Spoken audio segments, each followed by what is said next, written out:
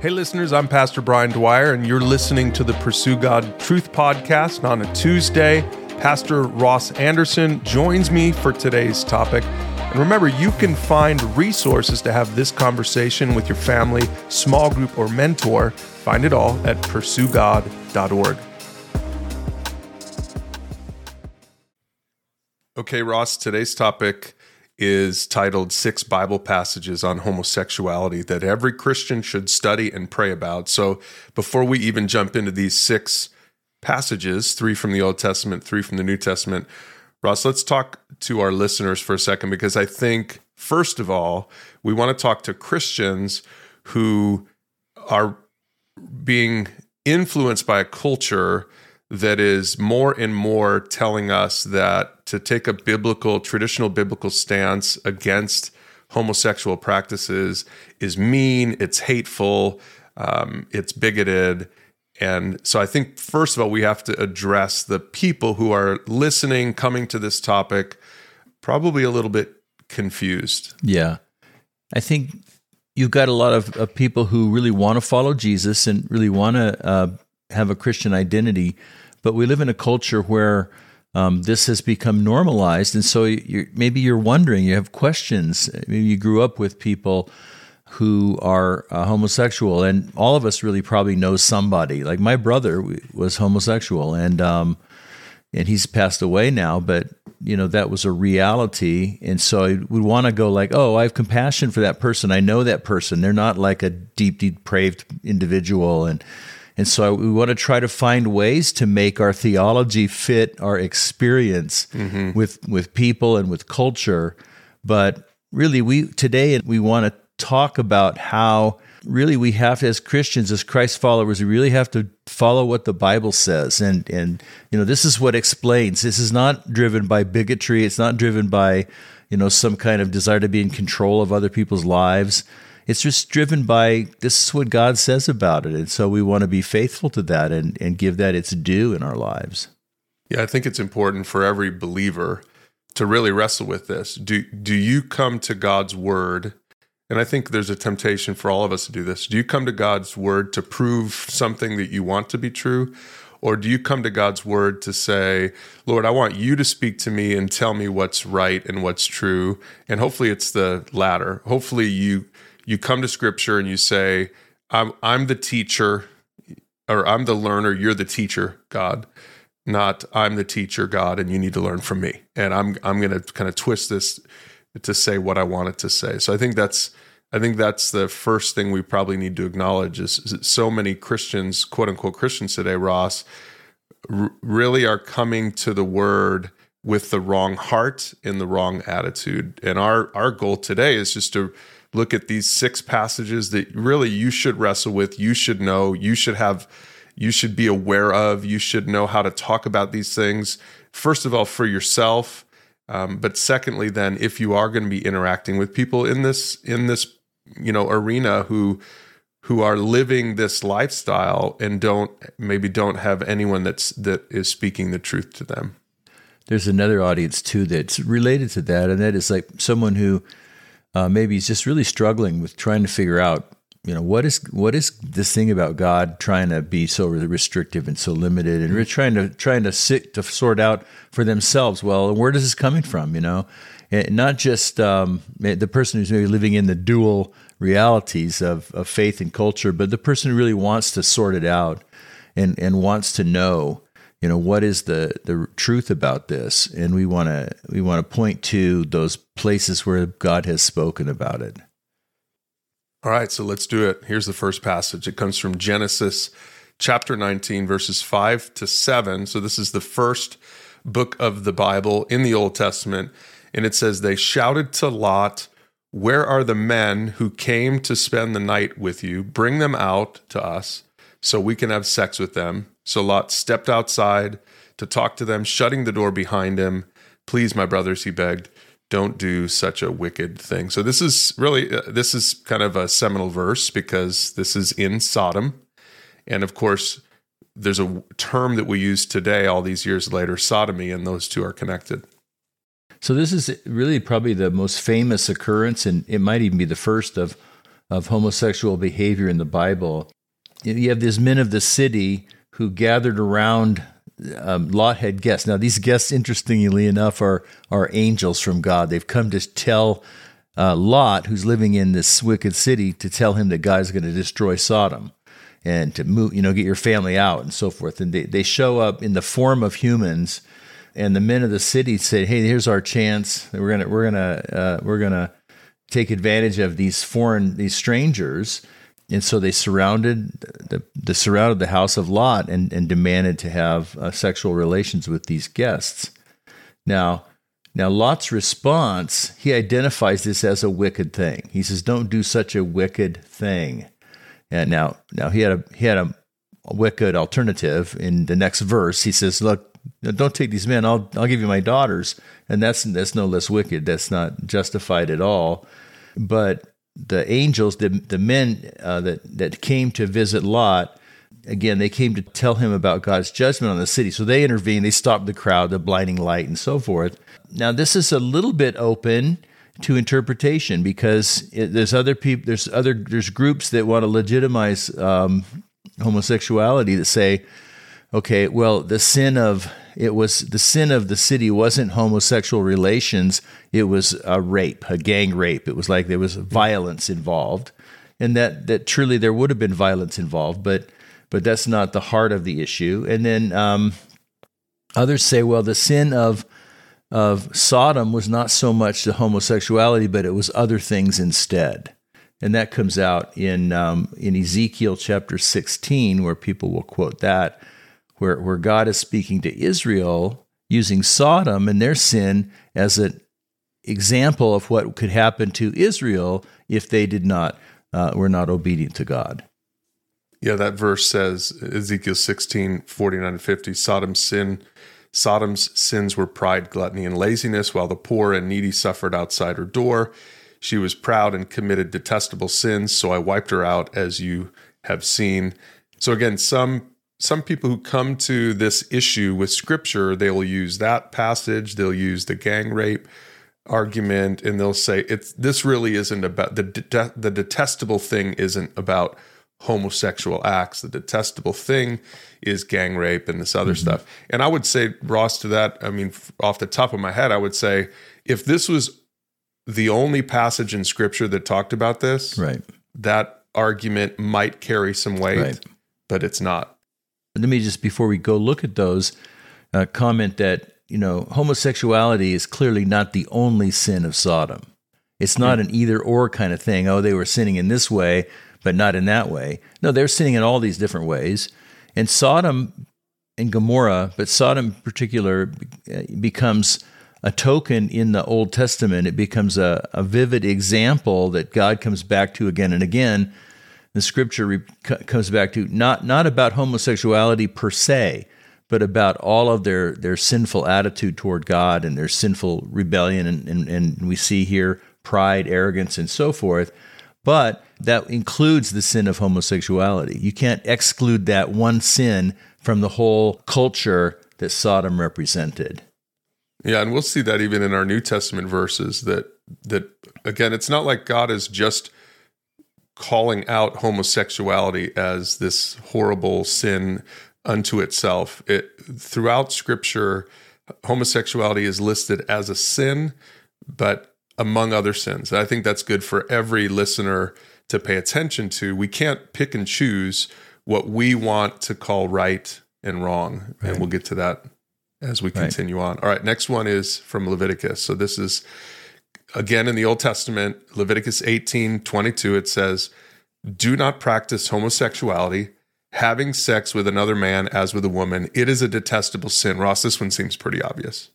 Well, and in the context, too, the book of Leviticus here is delineating laws and punishments of the Israelite nation under God. This is like their constitution of the nation as a whole.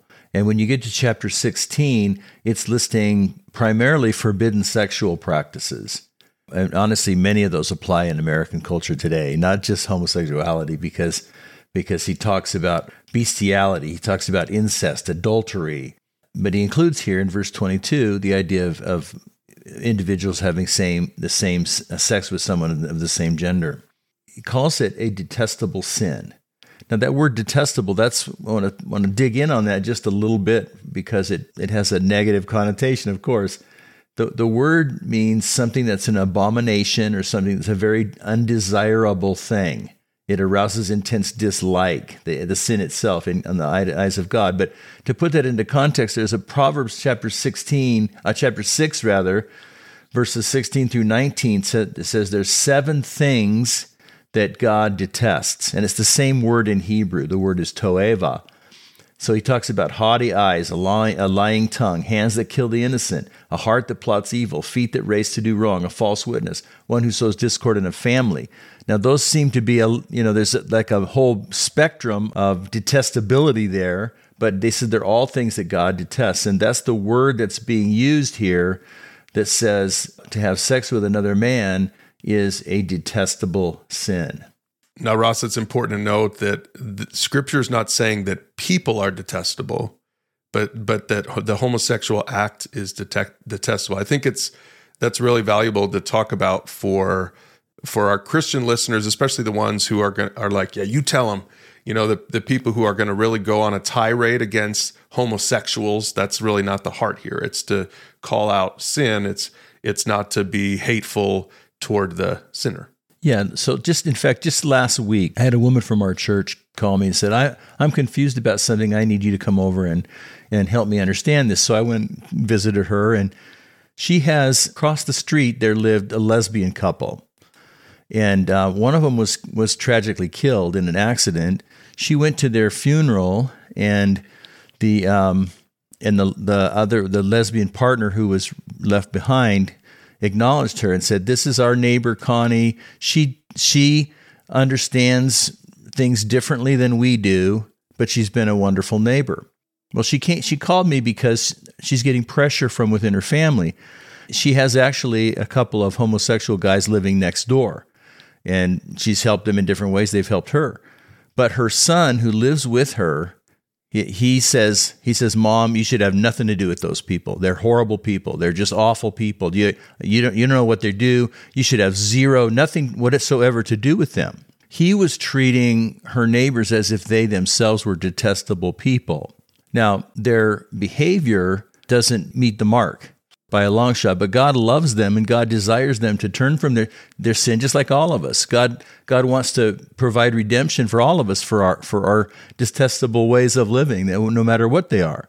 And I thought that was a good example, and I was able to tell her, in fact, I was able to share with her some of the verses that we're looking at today to say, look, yeah, this is sin, but it's no worse than your sin or my sin.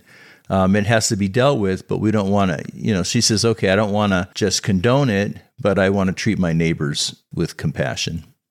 Well, and I think it's good to also point out that for a non-believer, for someone who is not a Christian, we don't expect them to live according to the Bible. We're not calling people to live according to biblical standards if they haven't trusted Jesus for salvation, because they'll die in their sins apart from Jesus. So the issue really with any sin, right, whether it's heterosexual or homosexual sin, the issue is you interact with them, you love them, you invite them to know the God of the Bible, and if God gets a hold of their hearts, then you can begin to talk about some of the ways that he wants us to live. So we trust Jesus first, and then we honor God. So for a Christian listening to this, to get someone who's not a believer to honor God before they've even trusted Jesus is impossible. Right. You can't please God without faith.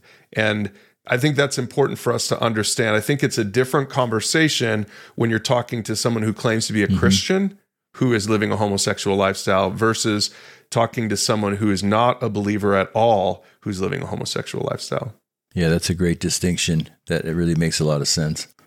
Here's the other thing before we move on to our next Old Testament passage. Some people would say, look, there are a lot of Old Testament laws we don't obey anymore. So why does homosexuality make the list? Yeah, that's a great question. And it really does bear to the question of how do we make sense out of the Old Testament and these laws that were given to the nation of Israel. And I think just a quick aside on that, there's really three kinds of laws in the Old Testament. There's three categories of Old Testament laws that are in the book of Leviticus and in these other Deuteronomy and so forth. There's what's called the civil law. That's the laws that mark Israel as a unique nation. This is how their citizenship was lived out. There was laws about, look, if you live here, don't move a boundary stone, to cheat your neighbor and so forth. Well, we would say don't cheat your neighbor, but we wouldn't say, well, it doesn't matter where your stones are in your yard. So we're not part of the nation of Israel. We're not governed by the law. We're governed by the laws of the nation that we live in.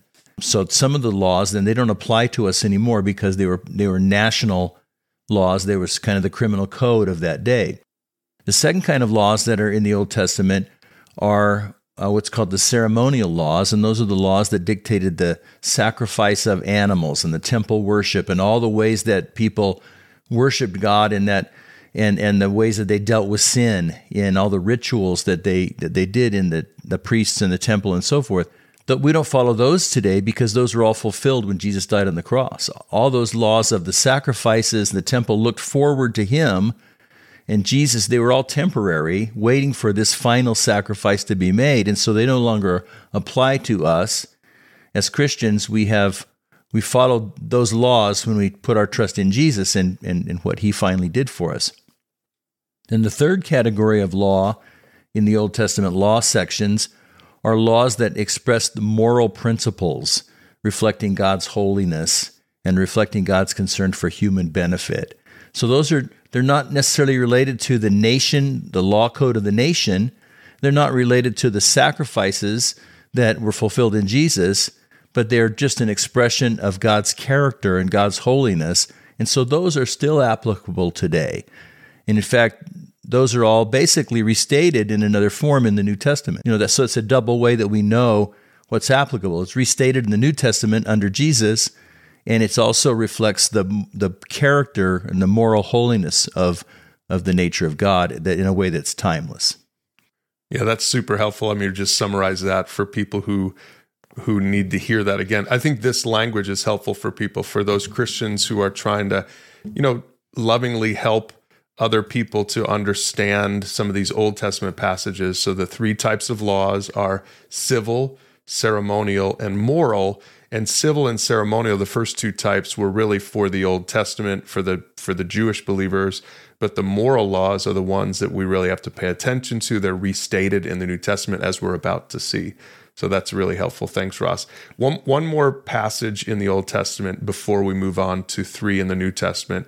And Ross, this one might be tough for some people to wrap their minds around. Leviticus 20:13, it says, if a man practices homosexuality, having sex with another man as with a woman, both men have committed a detestable act. They must both be put to death, for they are guilty of a capital offense. So some modern ears hear this and say, that doesn't sound right. We should throw that out. Because the severity of the consequence is what gets our attention there. Chapter 20 is really just a follow-up on chapter 18. It lists all the same things that were said to be detestable there, but now it adds consequences, or what's the punishment for those things in the nation of Israel.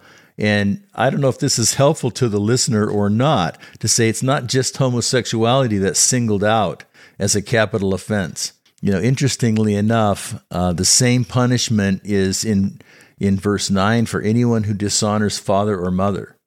Or in verse 10, anyone who commits adultery with his neighbor's wife, the same penalty applies. But the point is, again, these penalties don't apply to us anymore because we're not under the governance of the old covenant. We're under the governance of the new covenant, which Jesus introduced. And yet there is still a seriousness associated with this, because while death is not the consequence of these sins, in mortal life, death is still the consequence eternally, that there's an eternal death. And Romans 6:23 says the wages of sin is death. That's the eternal consequence. But then it goes on to say the free gift of God is eternal life. And so this is the hope, the encouragement that we have, that any sin that we commit does have the consequence of eternal separation from God. But any sin that we commit also has the promise that we can receive eternal life.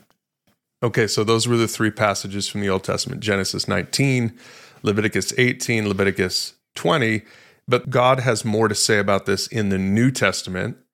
And the first passage we're going to look at in the New Testament comes from 1 Corinthians 6, verses 9 and 10. This is the Apostle Paul writing to the church in Corinth. And he says this: "Don't you realize that those who do wrong will not inherit the kingdom of God? Don't fool yourselves.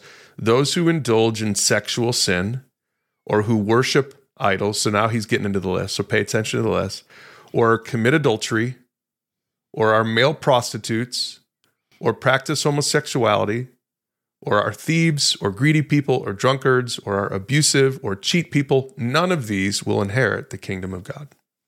Yeah, so here's the big issue is that he says, "Hey, don't you realize those who do wrong will not inherit the kingdom of God?" And he says, what do I mean by that? Let me tell you, give you a list here. But he says, the listed includes sexual sin, but it includes worship of idols. It includes adultery, male prostitution, again, theft, greed, drunkenness, being abusive, cheating other people. These are things. There's something on that list for every one of us. So none of us is exempted from that list. So homosexuality makes the list for sure. So yeah, it is considered to be by God to be a sin that would prevent someone from and salvation is required. Let's put it that way. But you can't isolate it from the whole list. So the point is, some of us judge homosexuality when we're practicing greed. So we're no better, and we're just as much far from God as they are. So we want to make sure we let God say what sin is. God's the one who gets to define what sin is. But I love the way he ends this. In verse 11, he says to these Christians in the church in Corinth, he says, "Some of you were once like that, like all this. Some of you were once doing those things." He says, "But you were cleansed. You were sanctified. You were brought into the presence of God." So you were made right with God. But his point is that if you continue to practice any of those sins, that's inconsistent with what it means to be made right with God, to be a Christian. He says, you once were like that, but now you belong to God. And the point is that we let God tell us what's right and wrong. So maybe a good way to think about this for Christians is, would you justify your thievery if you were a thief? If someone was just literally a thief in your congregation, would they come in and say, "Wait a second, you can't tell me that me robbing people, yeah, I just went down, and stole a bunch of TVs from the Best Buy. You can't tell me that's wrong." Obviously, we would say, "Well, God's word says it's wrong," or "I just got drunk on Saturday night, but you can't tell me that that's wrong." So this is tricky because I think most people have a lot of people have a sense for what's right and wrong. And I think the proper response to sin is repentance. Mm-hmm. It's to say, look, I messed up here. I recognize it's wrong. Most people who get drunk who are believers, I think, recognize that God's not good with that. And so if we're a church that says, "Oh, it's no big deal, though, go ahead, get drunk all you want," we're in violation of God's word. We're not helping our people to understand Scripture and to live according to it. I think we're not doing anyone a service by dismissing sins. Well, most of these sins, we wouldn't adultery is a great example, right, Ross? If we've had this in our church many times, a husband commits adultery or a wife commits adultery, and then as church leadership, we sometimes have to step in and help identify the sin and help them to be restored. Hopefully they can be restored if they're repentant, right? If the husband that committed adultery is genuinely repentant, if the wife is willing to forgive, hopefully she is, and now we're walking with them toward restoration in their marriage. But what if the husband comes in and says, "You can't tell me what to do. Yeah. I can cheat on her all I want." Well, we got a problem now. And this is the thing, right, is so many people, there are churches now, Christian churches, quote unquote Christian churches, who are looking the other way in terms of homosexuality. We're saying we're going to take that out of this list, and we're still going to speak against adultery or thievery, but we're going to take this one out of the list, and we're going to say, I don't think this applies anymore. And that's dangerous. It becomes a slippery slope, because then what's next? Whatever the culture says next, someday something that is unconceivable for most people now will be elevated to say, oh, this is right, even though we know it's wrong now. Yeah, I had a woman come to our church a couple of months ago, and she just was so offended that we said homosexuality is a sin. And she had reasons for, where she had bought into the cultural perspective on this, and she's, done some calisthenics to whatever to explain away these passages. And I as I was trying to explain it to her, I'm like, how would you want us to treat somebody who came in and was just openly cheating on their spouse? And she said, well, that's a sin. You should call that out. And I said, exactly. Exactly. So see, this is a sin also. So maybe she hadn't ever wrestled with these passages. This would have been a good topic, a good podcast for her to listen to. Because again, I think every Christian has to wrestle with this and allow God's word to speak for itself. Okay, So here's the next one. 1 Timothy 1, verse 10. So again, this is the Apostle Paul writing to Timothy. This one is a pastoral epistle. So the Corinthians was written to a church in Corinth, a pretty dysfunctional church, by the way. 1 Timothy is written to a pastor. Paul is training up Timothy. Timothy's a leader in the church, and he says this to him: the law is for people who are sexually immoral, or who practice homosexuality, or are slave traders, liars, promise breakers, or who do anything else that contradicts the wholesome teaching that comes from the gospel. Right, now verses 8 and 9 explain the point of the passage. It's talking about the role of God's moral law, the law that God has given. It's designed to define what's wrong. It's not designed, he says, to help us to be better people, but it's designed to call out what's wrong. And it specifically says in verse 9, for people who are lawless and rebellious, who are ungodly and sinful. And so verse 9 really says that everything listed in verse 10, that shows us the nature, the quality of the things that are listed in verse 10. They're rebellious against God. They're ungodly. They're sinful. And then verse 10 defines some specific examples of that: sexual immorality, homosexuality, slave trading, lying, breaking promises. And then it throws in at the end this catch-all, anything else that contradicts the wholesome teaching related to the gospel. And so again, homosexuality is clearly on the rebellion list, the sin list. And again, it's clearly not the only or even the primary sin on the list.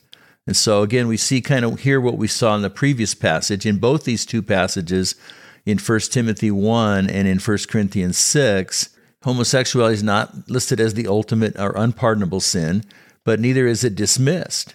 It's not seen as normative or lawful for people who are pursuing God. Yeah, I think it's interesting that he says anything that contradicts the gospel, the teaching that comes from the gospel. And let's remember what the gospel is: the good news, the message of the early church, the message of the Bible, the whole message of the Bible, the message that we should be bringing to our neighbors, the message that we should be bringing to our kids as they wrestle with this. And the gospel is this, is that we're made right with God by placing our faith in Jesus, that we're all sinners, we're all broken. Like you said, Ross, in verse 11 in the Corinthian passage where Paul says, you all used to do this stuff. You used to live in this old way, but once you met Jesus, this is such an important part of the gospel. Once you met Jesus and he saved you by grace, what happens then is you live a different life. You live a life that honors God now. Now from the inside out, he transforms you. He changes you, not so that we can cancel the law of God, but so that we can begin to fulfill the law of God, especially the spirit of the law of God. The gospel is not anything goes. Everything's okay. God doesn't care. The gospel is good news, but it starts with bad news. And the gospel is good news for the bad news. It's good news for people who will acknowledge that they're wrong with God, that they're sinful, that they've broken God's law in a million different ways. There's hope. There's encouragement. God says, you can still belong to me. You can still have a relationship with me because of what Jesus did when he died on the cross and took all those sins upon himself. All right, there's one more passage that we need to address. And again, this isn't all that Scripture has to say about this, but I think these are 6 that every Christian should definitely wrestle with. And this last one comes from Romans chapter 1, verses 26 and 27. And here's what it says.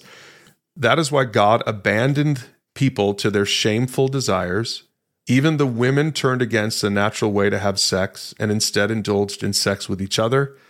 And the men, instead of having normal sexual relations with women, burned with lust for each other.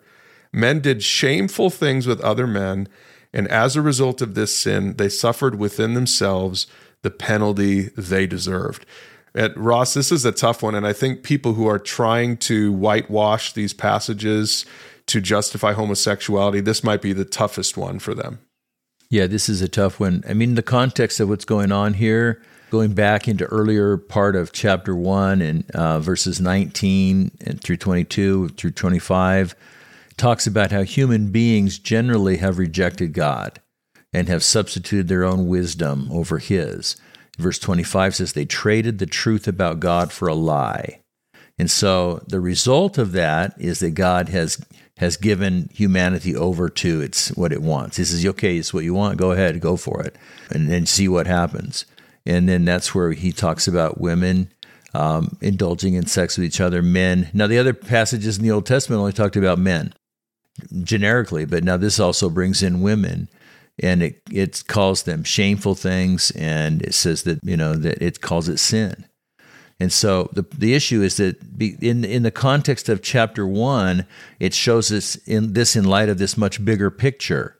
It's really against God's plan. It's really a denial. It's part of a denial of God's ultimate reality and saying that I'm smarter than God. Truth of God is abandoned. And so that's the heart of the issue in today's culture. The question is, if God's word says something is wrong and our culture says it's okay, who am I going to listen to? Am I going to just follow along what everybody else says, or am I going to go back to this story that God has given that's rooted in his nature and our nature?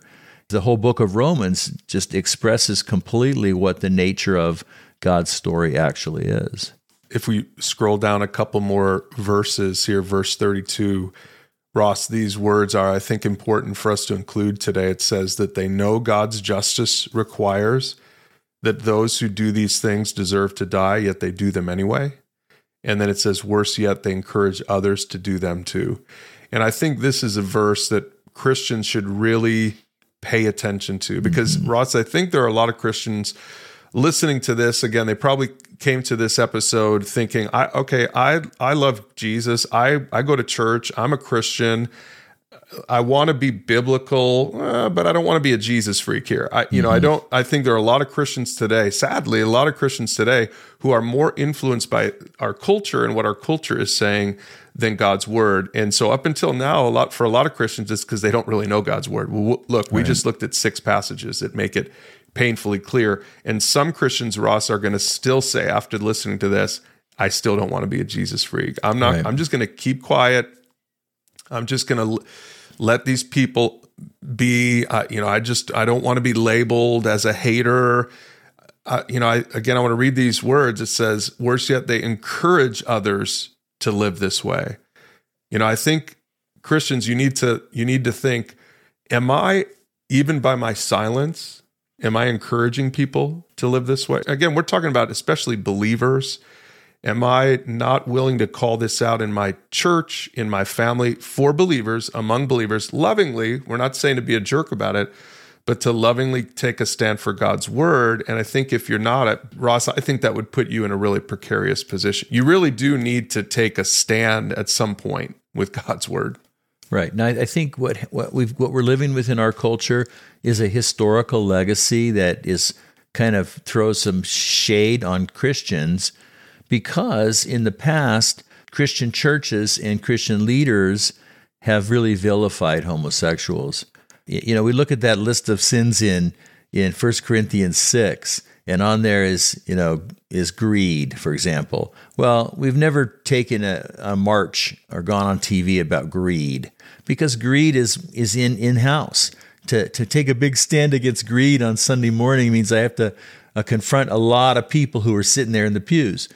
Well, to take a stand on homosexuality in the past generation, those people aren't in here. So I can vilify, I can dump on them as much as I want to. It's like us and them.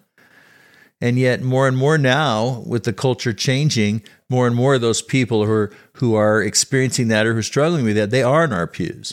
So the past has created, because of those dynamics, have created maybe some overreach on the part of Christians in terms of vilifying people and acting like, we have had kind of a negative perspective, and we have been kind of haters in a way to those people.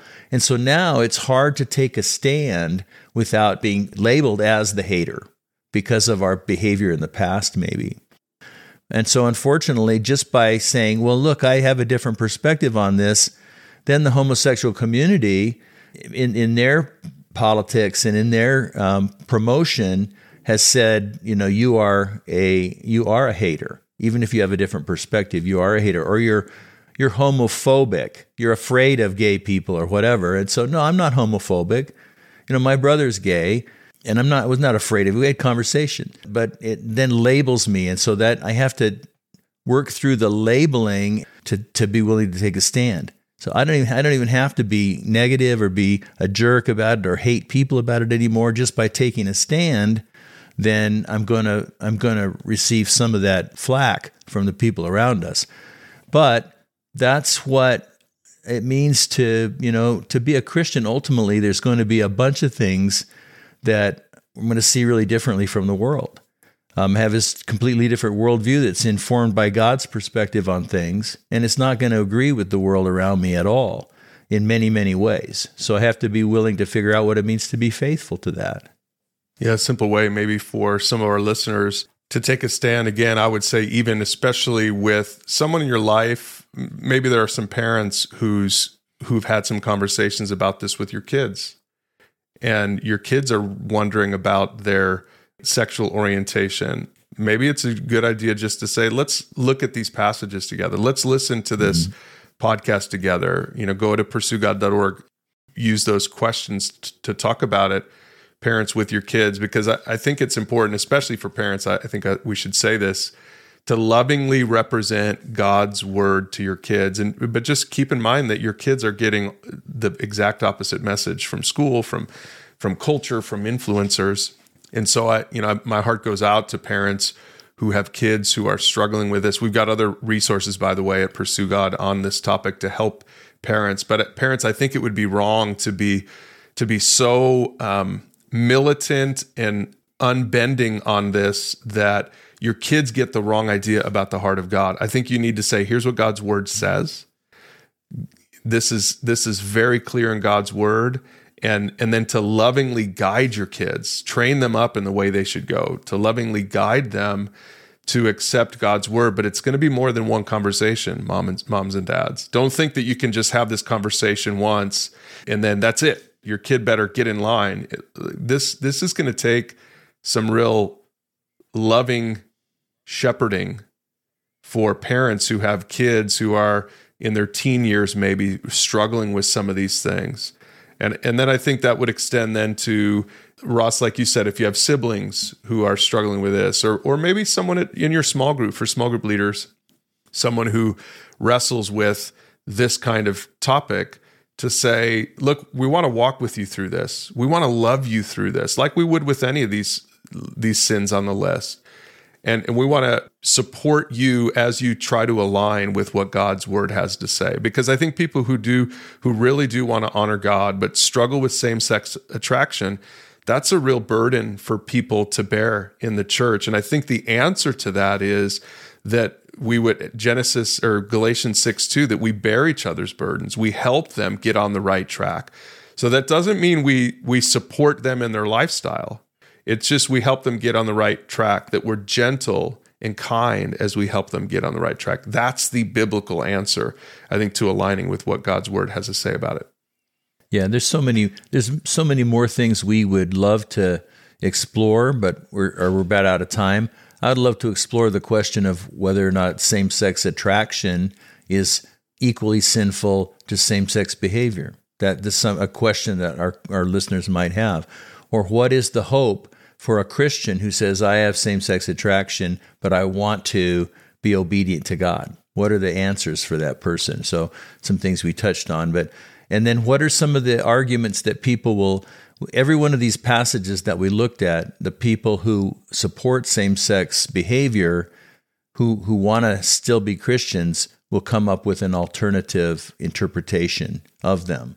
So what are, how do we see through that, or how do we call that? So there's a lot of things we didn't get a chance to talk about today, but hopefully this has been a beginning, at least with the most simple, clearest verses that will set you in the right direction.